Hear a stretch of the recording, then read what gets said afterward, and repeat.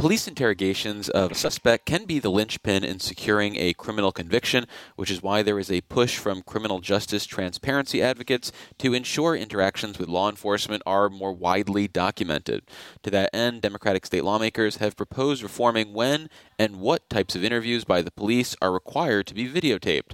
And to discuss this proposal, as well as other potential changes to how police officers sometimes approach interrogations, we're joined on the Capitol Press Room by Kevin Stadelmaier, the first deputy defender for Erie County's Assigned Counsel Program's Criminal Division, and is also the legislative committee chair for the New York State Association of Criminal Defense Lawyers. Welcome back to the show, Kevin. Good morning, David. Thank you. So, for starters, can you explain how significant a videotaped interrogation can be in the fate of a criminal defendant, either for helping exonerate them or potentially sealing their fate? Yes, I mean, it's one of these things that, does cut both ways, but I think that everyone should agree anyway that seeing a videotaped interrogation, seeing the demeanor of the client, seeing the demeanor of the police can go a long way, either for the prosecution or the defense. As we've seen with the advent of body camera footage and things of that nature when we're talking about encounters with police, having that video is a really critical thing because it takes out some of the guesswork behind how the interaction happened. So if you've got a videotaped interrogation, you can see, especially if it starts from the beginning, as soon as they sit down in the room, you can see the police officer read Miranda. You can see the responses from the client. You can see the demeanor of the police officer, whether they're belligerent, whether they're, in any way violent or yelling or in any way pushing coercion onto the client.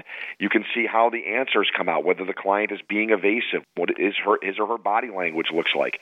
And ultimately, those things can be incredibly persuasive in front of a jury, one way or the other, depending on the demeanor of the client, the nature of the questioning, the demeanor and posture of the police officer doing the questioning, and certainly, again, how long the interrogation lasts, how many times the same question is asked over and over again, and whatever promises are made by the police, and whatever evidence, whether that be false or actually true evidence, is submitted. So, there are a lot of factors that go into it, but actually seeing it happen rather than guessing as to what happened is really a critical piece. So under current laws and procedures, when are interrogations with law enforcement required to be filmed? So at this point, there's a very limited slice of cases in which they are required. They're A1 felonies, some Class B violent felonies, but for the most part, most cases are excluded. Most charges are excluded from interrogation. And even when there's an interrogation that's required under the section that we're talking about, it's 6045 and 70.02, there are a list of exceptions under which the police do not have to record those, even if we're talking about those level of felonies. So the incidents in which we're getting these videotaped confessions isn't what we'd like to see even under the current legislation. Well, legislation proposed by Democratic state lawmakers Julia Salazar and Latrice Walker would require recordings of interviews from start to finish, regardless of whether a person is technically in custody, and ensures that an entire back and forth needs to be recorded, eliminating the potential that there could be opportunities for law enforcement to gain an upper hand off camera. Why should these types of changes be implemented? So, for all the reasons we just talked about, taking the guesswork out, but you also have to understand that New York State is one of the leading states for exonerations because of false confessions in the nation. Something about 380 exonerations due to false confessions because of, either DNA or anything else, but certainly there was a confession involved that turned out to be false. So, you would think that both the prosecution and the defense would be interested in having this piece of information at their disposal when they're deciding to bring charges, when they're looking at what charges to actually take to trial. It's just a matter of fairness that you'd want this piece of information. And I'd like the bill that Julia Salazar and Latrice Walker are putting forward simply because it makes clear that every time someone is going to be accused or the officer has a reasonable belief that they're going to accuse somebody or charge somebody with a crime, they must record it. It takes out all of the exceptions that currently exist, which makes it clear that, hey, listen, if you're going to sit down and interrogate somebody, Miranda's not enough. You also have to get your video equipment going, and that's going to have to be turned over in the course of discovery if the person is ultimately charged. And again, it's one of these things of fundamental fairness. Why wouldn't we want to see this? What are you hiding if you're not turning over a videotaped interrogation? What are you hiding if you're claiming that the equipment didn't work? What are you hiding if you're saying that we didn't have an obligation to do it, so we decided not to? If you are that secure in the idea that you're going to charge somebody with a criminal offense, which again is a monumental thing in most people's life, why wouldn't you want to be completely above board in that? Why wouldn't you want to say, we have the goods on this person, and now we're going to confront them with it, and we're going to see what their answers are, and ultimately that might become a critical piece of evidence in the case.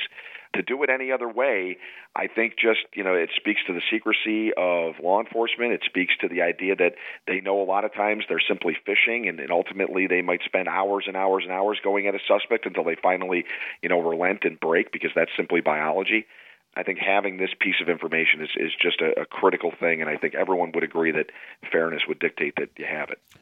Well, for listeners just joining us, you're listening to the Capitol Press Room, and we're speaking with Kevin Stadelmaier, the first Deputy Defender for Erie County's Assigned Counsel Program Criminal Division.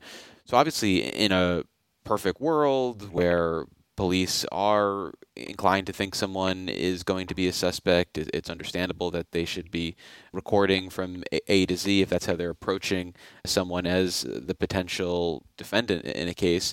But are there exceptions that are needed in reality, in the actual give and take of prosecuting and trying to catch criminals?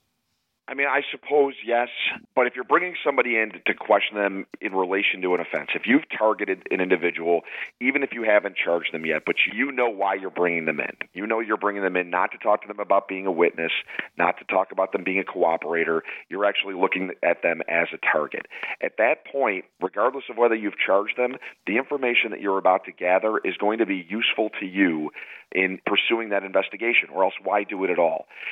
If you want to, lay an exception, you can say if you bring somebody in for an investigation and you're not planning on charging them at the time, but by virtue of that conversation, things come, out that might eventually lead you to believe that they committed a crime, that you might want to investigate them for it, simply exclude any of that information that you get. You can't, divulge any of it. You can't use any of it. There would have to be some sort of exclusion that would be put in place with this. I mean, certainly we don't want to limit law enforcement from investigating offenses. It's what their job is. It's an important role. Anyone would agree.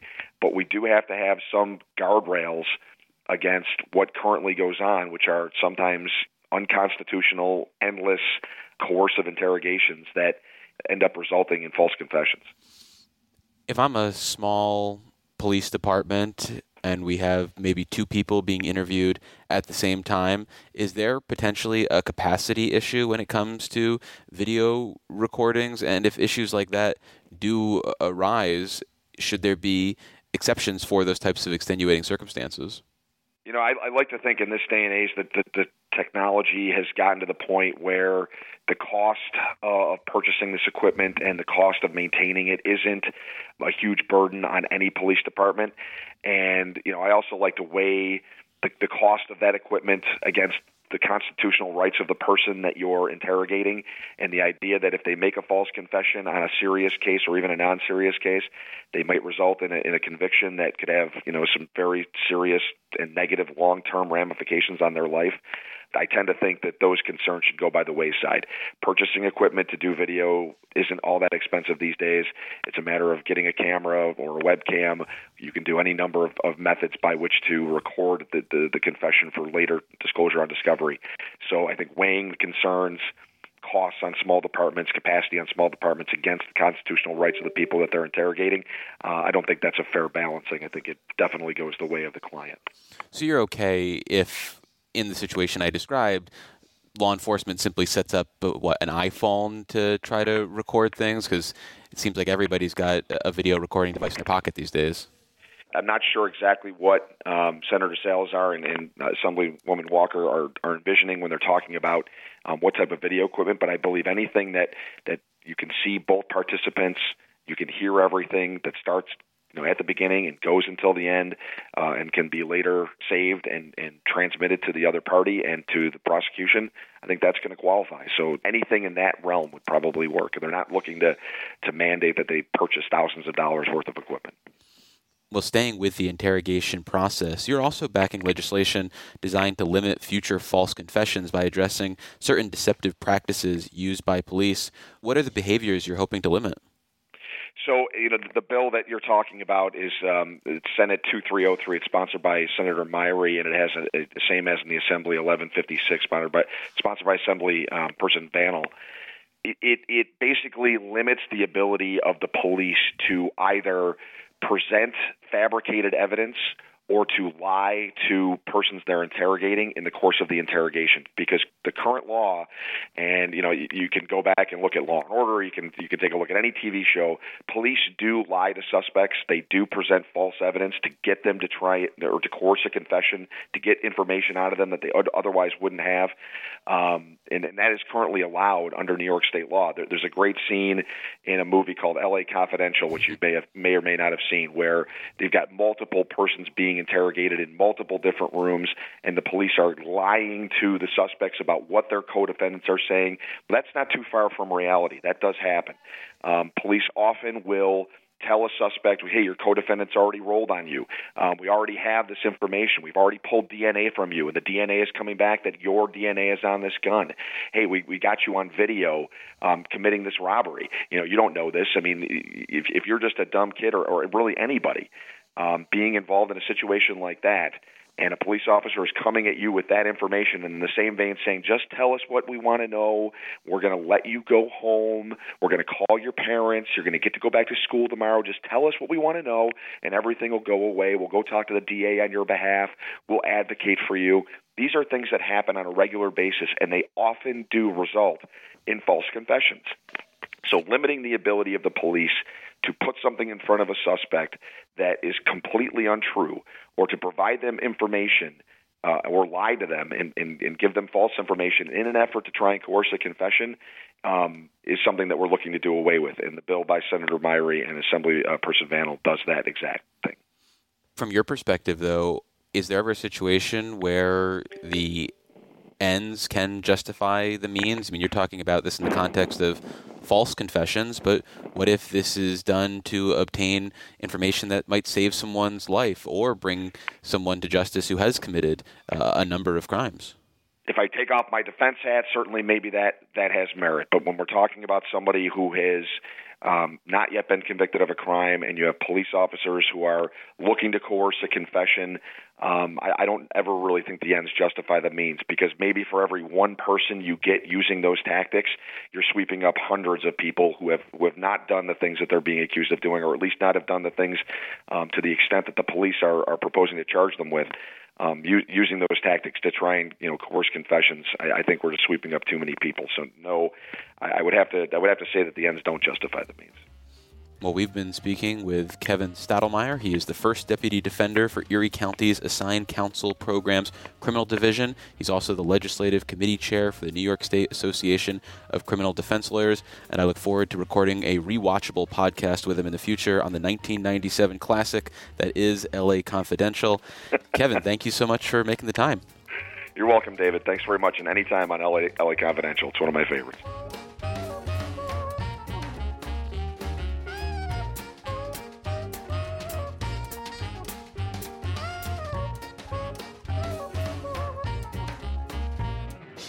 Support for the Capitol Press Room provided by the New York State AFL-CIO, a federation of 3,000 unions fighting for working people by keeping New York State union strong. Visit unionstrongny.org for more information.